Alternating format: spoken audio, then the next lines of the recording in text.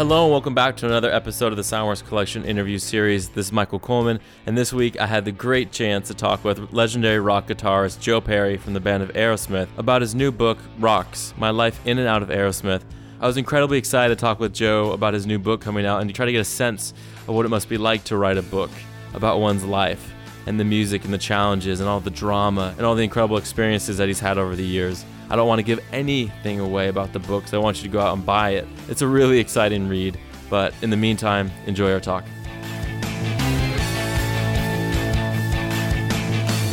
Well, congratulations on this book coming out. I've scoured the web to try to pull any and all information that I could about it, and I'm sure you're pretty excited about it coming out in October 7th, right? Yeah, we actually, I was talking with my wife last night, and we were actually at the point where we were going, sometimes, if we'd known what a monster it was going to be getting it done, we would have maybe put it off or something till something. But neither of us have felt like that. It was the first time we verbalized it, but it probably took us 6 or 8 months longer than we expected because of the. It kind of started when we were doing the last album, and we had moved out here to LA to work on the record. At the same time, Steven was doing his American Idol thing, and it worked out because my co-writer lives out here. So it goes back that far. He actually we had to take some time off from the record tour, and he came on the road with me for a while and rode on the bus with us, and so we put a lot of time into it and a lot of effort, and I think we had to put it on the shelf for our South American tour, so we got a little bit of a break from it, but it was, we got in there and got pretty deep, and it was a really interesting experience, I have to say. Yeah, I'm sure. And putting it out now is really going to be the effort, because we're so used to releasing albums, and it's a whole different mechanism, and they just there are some parallels, but most of all it's really like getting it out there, like the first week that it's released, and letting people know, and really getting the machine moving. So we're excited about it. We're working with some really good people, and and Simon & Schuster is a great company. They've been behind us the whole way, and frankly, I was really surprised at how little editing they had to do with the book, But David Ritz is a really well-known writer, and in fact, he just won a Lifetime Achievement Award this year, and he just put out that Buddy Guy book. Mm-hmm. And I think he's doing one, or I don't know if it's out yet, but doing one with Willie Nelson. And I mean, he did Ray Charles' book, like 20 years ago. Yeah. 30 years ago or something. I don't know when it was. So he basically, he knows what he's doing. I mean, he really does. I mean, he's 10 years older than me, so he's a jazz guy, I mean, that's when he got bit by the bug, and so he doesn't look at like the Beatles and the Stones as the be all and end all. Mm-hmm. Like let's say my generation might look at it, where it started and all that. I mean, he's got a kind of a broader picture and a broader perspective of the chain of music, and how it came down from the 20s and 30s and 40s into the jazz age and so on. swing and all that stuff. I mean, Yeah. he knows a lot about. I mean, it was great. It was a real education for me as far as being the amateur musicologist. I mean, you sit and talk to somebody like that who's actually sat with Aretha Franklin and Ray Charles and all these guys, Yeah. all these people, and amazing, amazing artists. It was just really good.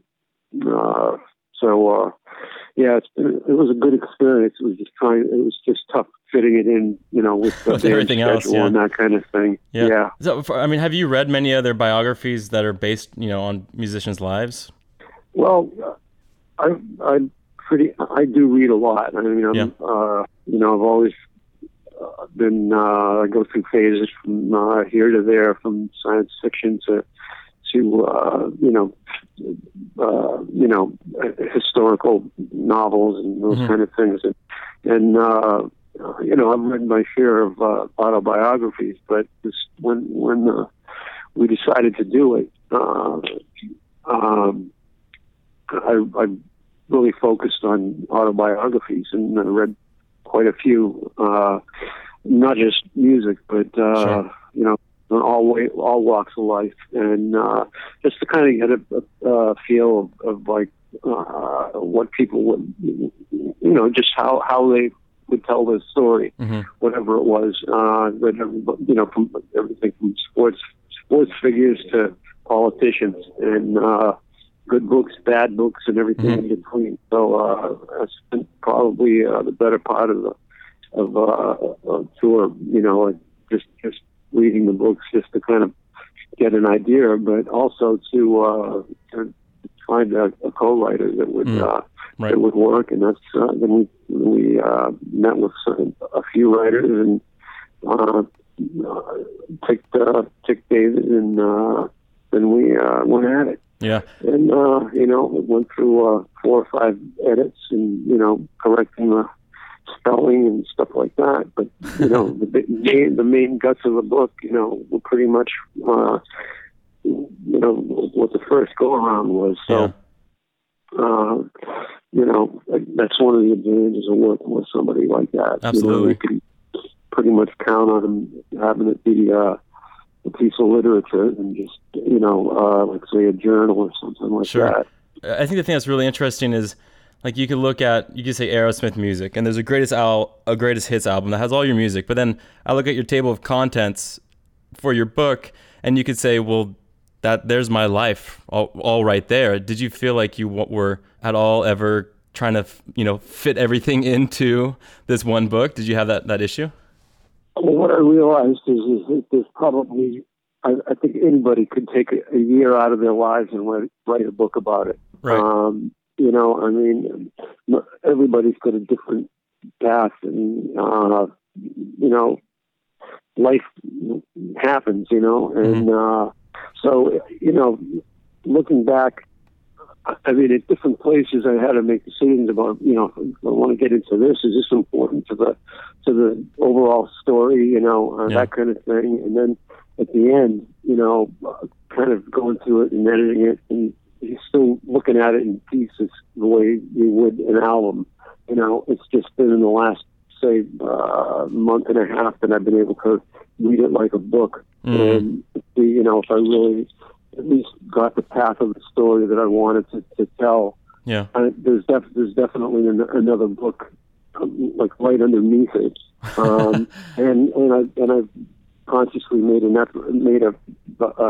decision to stop like a year ago. Okay. So that because you got to like kind of say, okay, well that's it. That's if there's going to be another edition, we'll add it on later. Because certainly, nothing's changed as far as the band's career or the band's.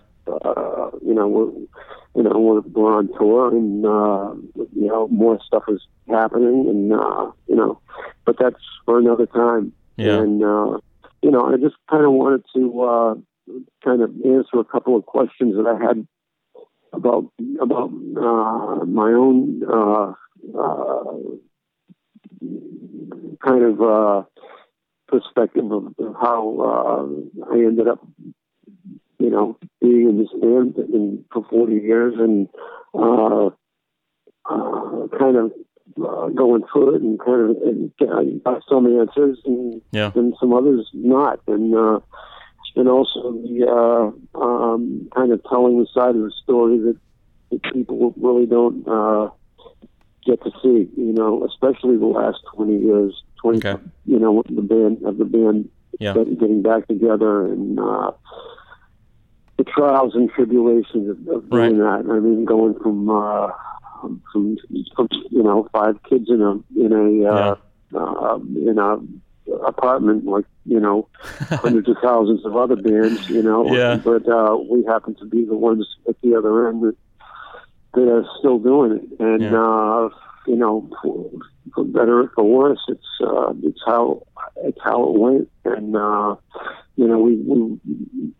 70s are pretty much covered. We told a lot of stories about that in Walk This Way, but even that book was had issues with that, and I talk about that, about writing that book, and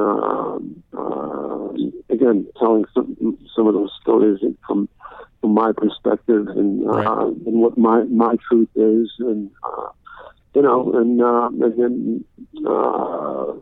but it's all part of the story. We had to go through all that to get to the breakup, and then I talk a lot about the project and what I did when I wasn't with the band, and then putting the band back together, and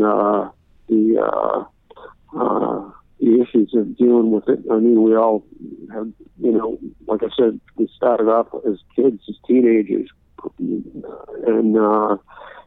then we're young men, and then we're medium-aged men, and then we're grown men with families. Some of us, most of us with 2 families, and but I've been fortunate to have a relationship that's been we've kept it together for 30 years, and that's great. See no sign of it stopping. I mean, really fortunate from that point of view, and part of that is I've discovered a plate of interest. But I've gotten a lot of questions about that. How you manage to do that in this business, and kind of talk about some of that, and dealing with how you deal with 5 guys who've got different ways they want to live their lives. Sure. But still hold on to that dream, that one thing of being able to make music together. And we've all tried it in different ways on our own, but the bottom line is we know there's something about a combination of people like that, like five guys getting together in a room, is certainly a lot more powerful than any one person, and that's why it's stayed together for so long, but I get into a lot of the detail about that, and I managed to find some pretty cool pictures, even though with the internet, just about everything that's ever been photographed of the band has made its way to the internet, and we were able to find a lot of pictures that people have never seen. So great.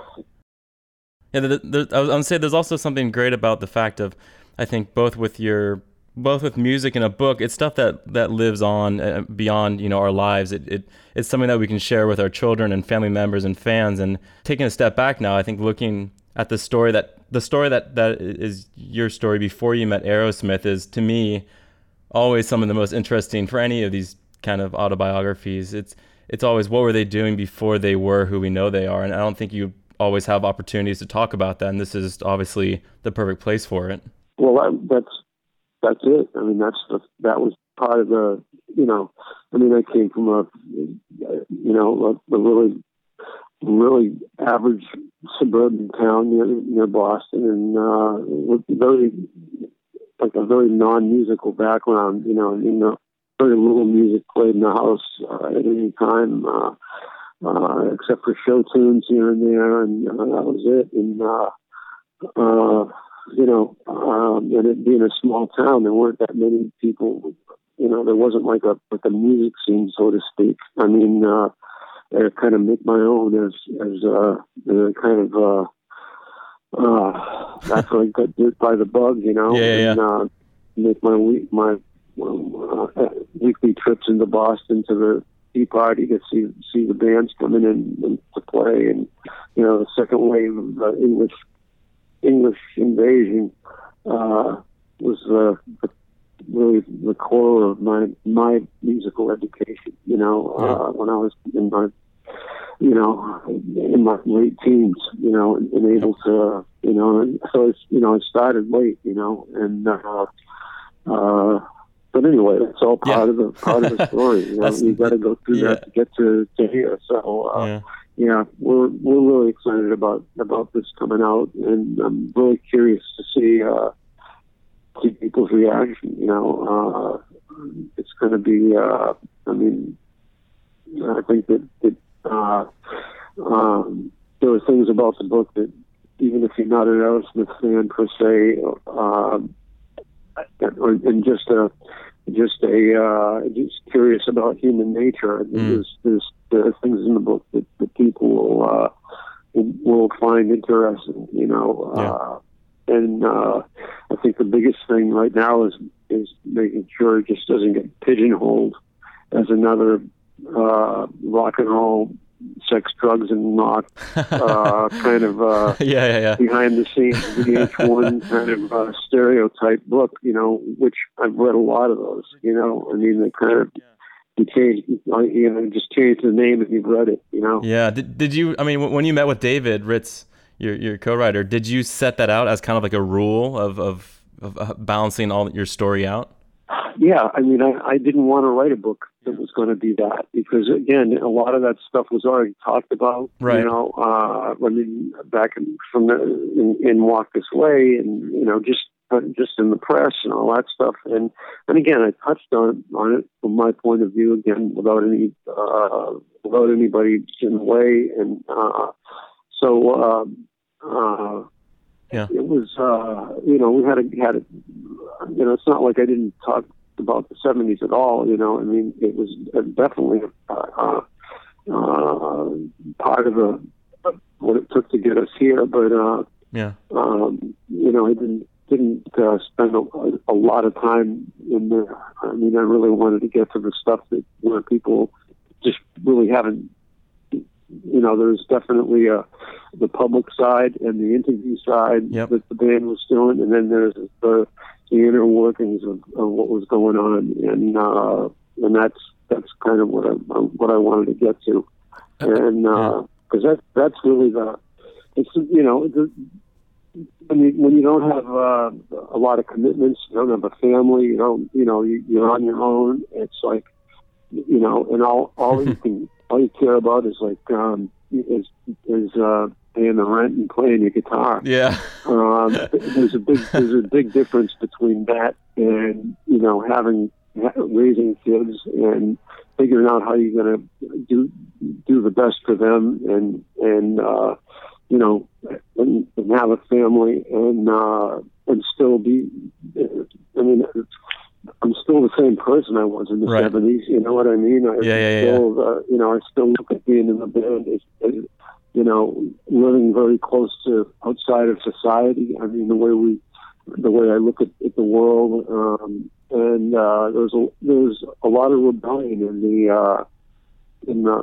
being in a band in the 70s, and it was a major statement to wave that free flag, like Jimmy said. You wave your free flag high, and that was a big part of being in a band back then. And that's kind of missing now. Mm-hmm.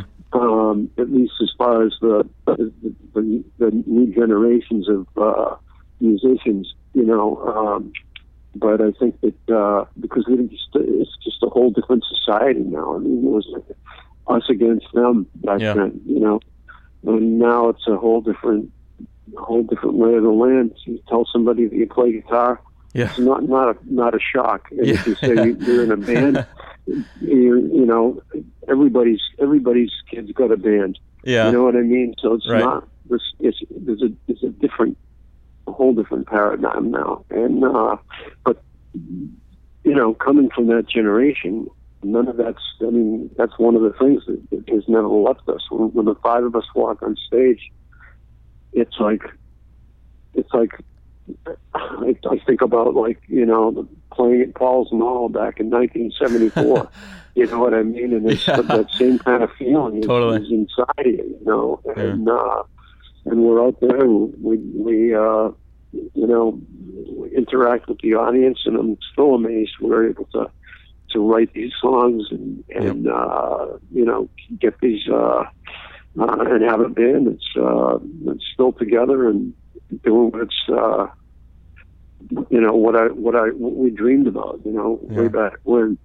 When you set out to write the book, I mean, how good is your memory? Did you have to? Was it a moment of scratching your head and with David and your wife Billy to figure out what happened then? I mean, how clear is your memory of growing up as a child?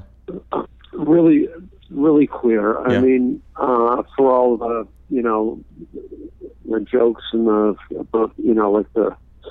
being so far out there and the partying and all that. I mean, I remember just about everything from it's just the chronology of it is a little mixed up, but I don't think that would be unusual, But fortunately, again, my wife was I met Billy when I was still solo. And she didn't really know much. She didn't know what Aerosmith was. And I didn't tell her. I mean, when I met her, I'd been out of the band for 5 years, and I didn't, walk around with an Aerosmith shirt on my, on my chest. And so it was, she was there from the start of when the band got back together. So, she was a big help as far as filling in the chronology of it, and also helping to just organize a lot of the stuff. I mean, she's computer savvy, so which is a skill I kind of I'd rather play my guitar than dig into that. So anyway, and then there are a few people that are very close to me that have been around a long time and helped with the chronology and and maybe a fact here and there to help fill things in. There were a few times when I had to go when was that? Yeah, sure. And, that kind of thing. But but actually remembering the scenes, I mean, they're very clear. I mean, I think the hardest thing was going through some of the stuff that taking ownership of some of my fuck ups. You know what I mean? And but there has to be in the book, or else the book ain't worth anything. You know what I mean? You gotta put the yin and the yang in there to make it to tell the whole story. I mean, definitely was no angel, and it takes two people to argue. You know what I mean? Yeah. So, did you feel like you had a chance now to kind of lay some of the stuff to rest that maybe was more private and hasn't been exposed? I thought that I had already done that, frankly, and and I was surprised at how having to get into it again. It was pulls it back out. But I feel like it was again going through it and talking about it. It definitely helped process it more. But it's always there. I feel like whenever anything like that, whatever it is, whether it's the death of a parent or you do something that's screwed up and you realize you fucked up, you put it somewhere and you never forget it, you know what I mean? But you just put it in a box somewhere back there in the memory and just leave it alone and dealt with it. And some of those boxes I had to go back and open up. Yeah. And but after going through it again, every time you do that, the the impact of it gets less and less. So Yeah. From that, it was cathartic in some ways, you know. Yeah. I mean, but it wasn't a lot of fun. Yeah. But it was a lot more fun talking about the good stuff. Sure. No doubt about it. But you have to have both in there to make the book interesting, you know. Yeah. I think the thing too is that the one thing that's kind of unique about musicians is they tour a lot, and they connect both musically and like in person with people. And I always see that people come up and say, "Hey, remember this moment? This time I was at that show, and you know this thing happened." And I think you're constantly being reminded of things throughout your life that people have been a part of, you know, indirectly or directly. Oh yeah, I mean, And it never ends. It seems like.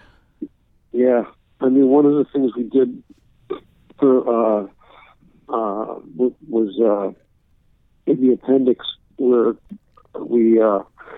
I had my road manager John Bianelli, who's been with me, you know, been with the band for over 20 years, and he went around and talked to some of my guitar techs from the 70s, you know, from going all the way back and having them like write a small bit about you know, what it was like working for the band, working for me, and you know, the kind of equipment I used. Yeah. And putting pictures and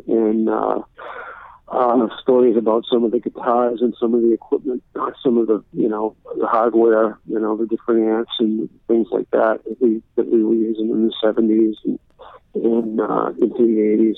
So I think that from the guitar player's point of view, I mean, there'll be a lot of fun stuff to read.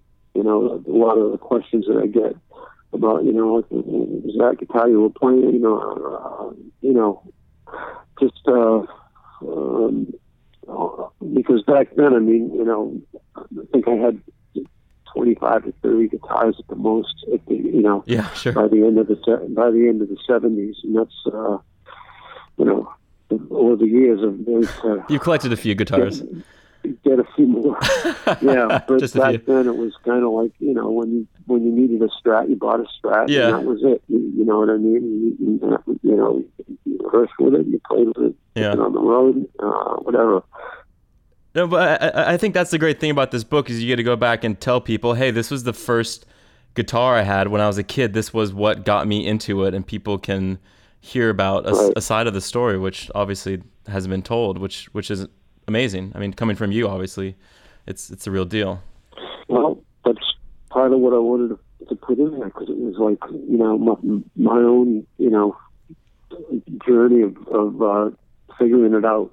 You know what I mean? What it is about, just how you get those sounds, how you get the song to feel that way. I mean, what is it about that you like? What is it about that song you really like? And how do you get it? You know what I mean? And trying to, and so that's a big part of the story. And, you know, there'll be a lot of people that will skip over that part of the book because, you know, they're not into it. But there's, I don't know, there's a lot of, there's a lot of research went into it. Yeah. And I think a lot of people will, a lot of guitar players will find that part interesting. I mean, those are basically answered every question I could think of ever been asked, and tried to answer it in the book. You know, totally. In the appendix part, anyway. Yeah, it's the type of thing that when anyone asks you any question, you can be like, "Well, it's all been covered in my book." Here, you know. Well, you know, it's funny that sometimes there's some of those things can just be like headings of like, well, there's a whole story behind that. And, you know, there's only so much room in the book. Yeah. So that's why, you know, I have a feeling that in the next few years, there'll be, you know, another edition, because I know that there's stuff I didn't cover. There's stuff that just wasn't room for. Okay. Or just going through the book, you know, I just reminded me of a lot of other situations, and so there's definitely more behind it. But I tried to cover it as well as I could. And, it was really good working with a guy like David Ritz, because he, being a writer, he was able to put a lot into a small amount of space. You know what I mean? Something that if I was to sit and write it myself and try and get it across and it would take a page and a half, and he can get it across in a paragraph. Yeah. Without losing any of the visceral taste of it, and that way you can put more into the book. And so that's why one thing I learned early on is if there's something you can't do, the most important thing is find somebody who knows how to do it and do it right, and work with them. Yeah, that's so good. I just had a few more questions for you, more in the technical realm. When you're on the road and you want to write or record, what tools are you going to now? Do you go as simple as an iPad with like GarageBand? What are you using? Well, I use sometimes I use GarageBand on an iPad. I've written some stuff with that, but lately I've done what I've always done, and I use the iPhone with the voice memo thing. Record the licks and write down lyrics. Yeah. With a pen and paper. I mean, that's the quickest way. And though fooling around with GarageBand, that can be an inspiration in itself. So I try things. I try things like that. Use them, but in GarageBand is the one that seems to be the easiest one. But but mostly it's really just having the iPhone there and then downloading it into a computer, or having somebody else put it down. So I have the riff and the idea. Okay. Though my son, all of my sons are into music on some level, and but the guitar player at 22, he'll sit there and he'll write stuff, and I asked him, do you record that, or what do you do when you come up with a riff? And he said, well, if it's good enough, I remember it. Oh. So that was a little I listen to my kids a lot when it comes to music, because they all have really good taste, and actually they had a band called or Tab, right? Dead Boots. Dead Boots. Tab, and then they changed it to Dead Boots, and now they kind of Tony, the guitar player, is kind of splitting off to do his own thing, and he's into producing and writing, and in fact he's got a song. He's got 3 songs in a movie that's been shown in Cannes. Oh, nice. This year, and they've had songs on Entourage and some other TV shows. So I think he's going to do okay doing the production thing, Yeah. And, but anyway, I listen to them and hear what they do. I had when I was in Europe this last time. My youngest, who's a DJ, he does. He wants to get into the electronic music stuff, and he took me to a club in Paris, and we went to see a guy named Danger, and I guess he's really big in Paris and in France, and we watched his show, and it was really interesting. It was really good. It's kind of funny though. I was watching the audience, and I was thinking about what it was like, at the Tea Party 40 years ago, and if you took the music away, and just looked at the kids, and nice. A little change in the way that their jeans are cut, wasn't any difference. You know what I mean? There's still that excitement, that the kids dancing, the kids, getting together, and it's the same. The heart of the music, really. Yeah, so that part of it hasn't changed, and actually, really, it was really interesting watching how he does it. That particular guy. I mean, how they do some of the stuff on the fly, and some of the stuff is like pre-recorded, depending on just on how they do it. On how they're so. Anyway, it's good to keep your ears open, My last question here is, talking about today, it's now you might say that Billy is the one who's the computer wizard in your house, but you're very savvy to social media, and you've taken, to Twitter and Facebook. I just saw that you did just like a kind of a Q&A on Facebook. How has that changed? How that's kind of influenced has it influenced your music, or has it influence just how you perceive your fans and how you interact with them? It's kind of like standing at the corner down in the center of town, where all the kids hang out. Yeah. You know what I mean? Only it's worldwide. It's worldwide, yeah. And there are different platforms. I mean, you may be like into just 2 or 3 of them, or one of them, or but yeah, you definitely get an idea of what a certain portion of the music fans are listening to and talking about, and but you got to remember also that it's again just one person, and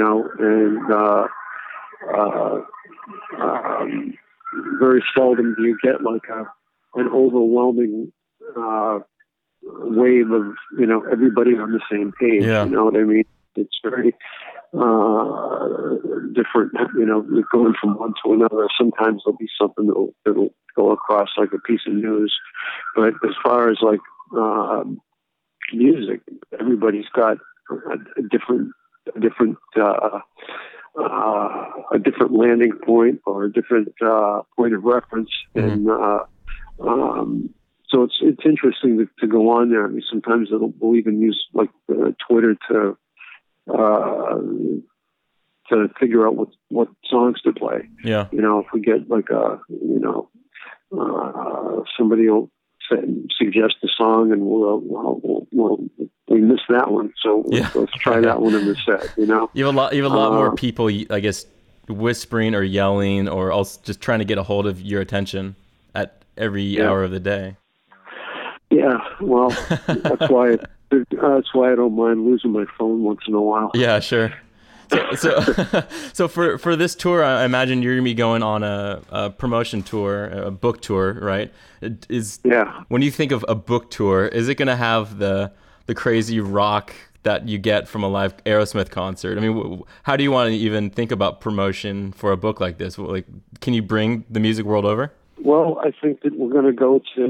We're figuring that out now, because it's an amazing world. As far as, I mean, it used to be either you played live, or you hopefully got something on the radio, and I mean, having worked in the record industry for so many years.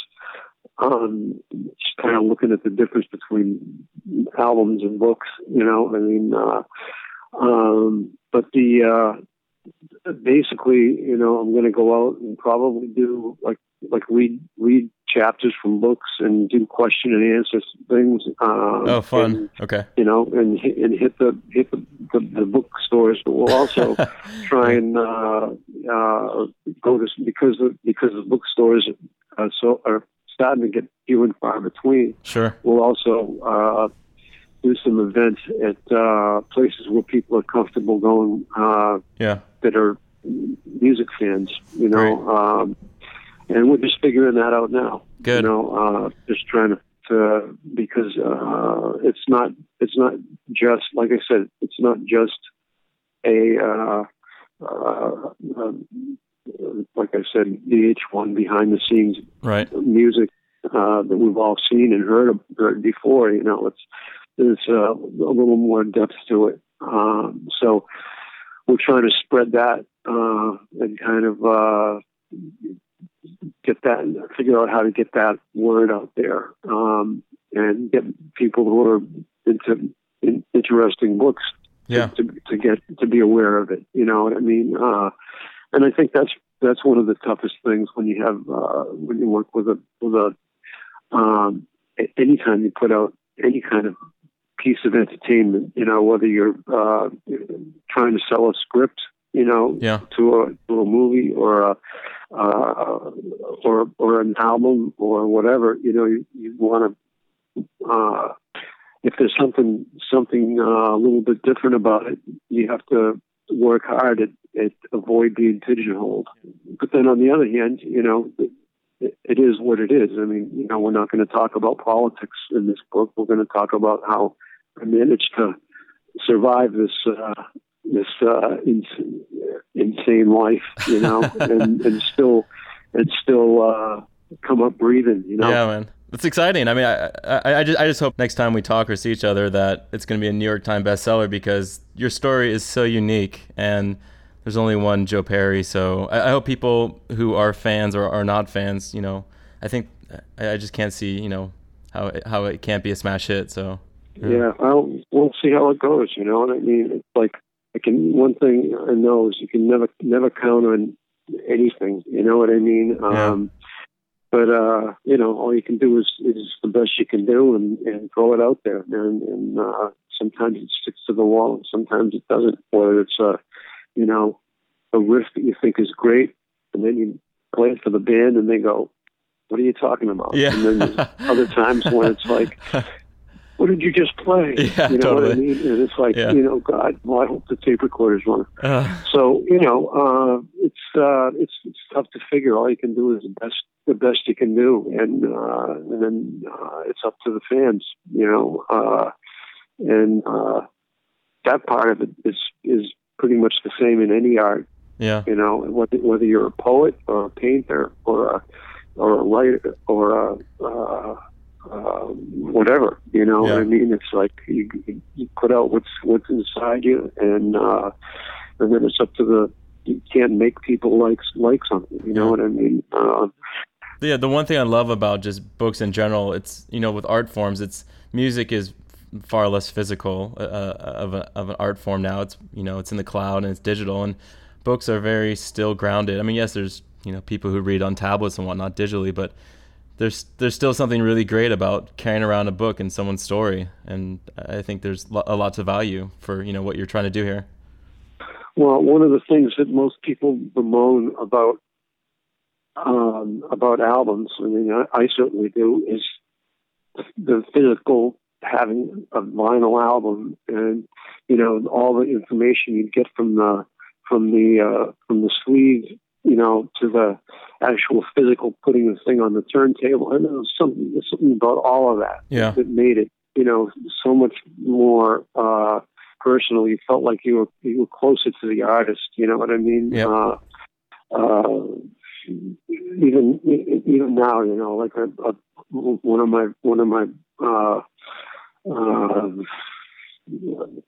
my pleasures is, when I have time, is to go down to my office where I have a turntable and, some of my favorite albums and on vinyl, and listening to this stuff on 30-year-old JBLs, and it sounds just as good, I'm sure. Fucking incredible, man. And the thing about books is that people still love I thought that the iPad thing would kind of follow the path of some of the other forms of entertainment, but people still want to hold onto the book, and I travel with an iPad, when I because I can have it's easier. The whole, all of my favorite books are some of the new books, and just download them, and it's much more convenient. But sure. I really miss, having if there's a really, really good book that I really want to, get into. I'll carry it with me, you know what I mean, and go through that and put it back in the library at home, you know, when I'm done with it. But and you still have it there, you know, and you touch it and you know, and you have more of a sense of closeness to whatever, you know, to the artist or to the writer or to the story. There's just something about it, and obviously that's mostly true with an autobiography. But I think that it's just where people get them. You know what I mean? They're probably a lot more likely to buy it from, you know, online than they are to go down to the store to get it. You know what I mean? Yeah.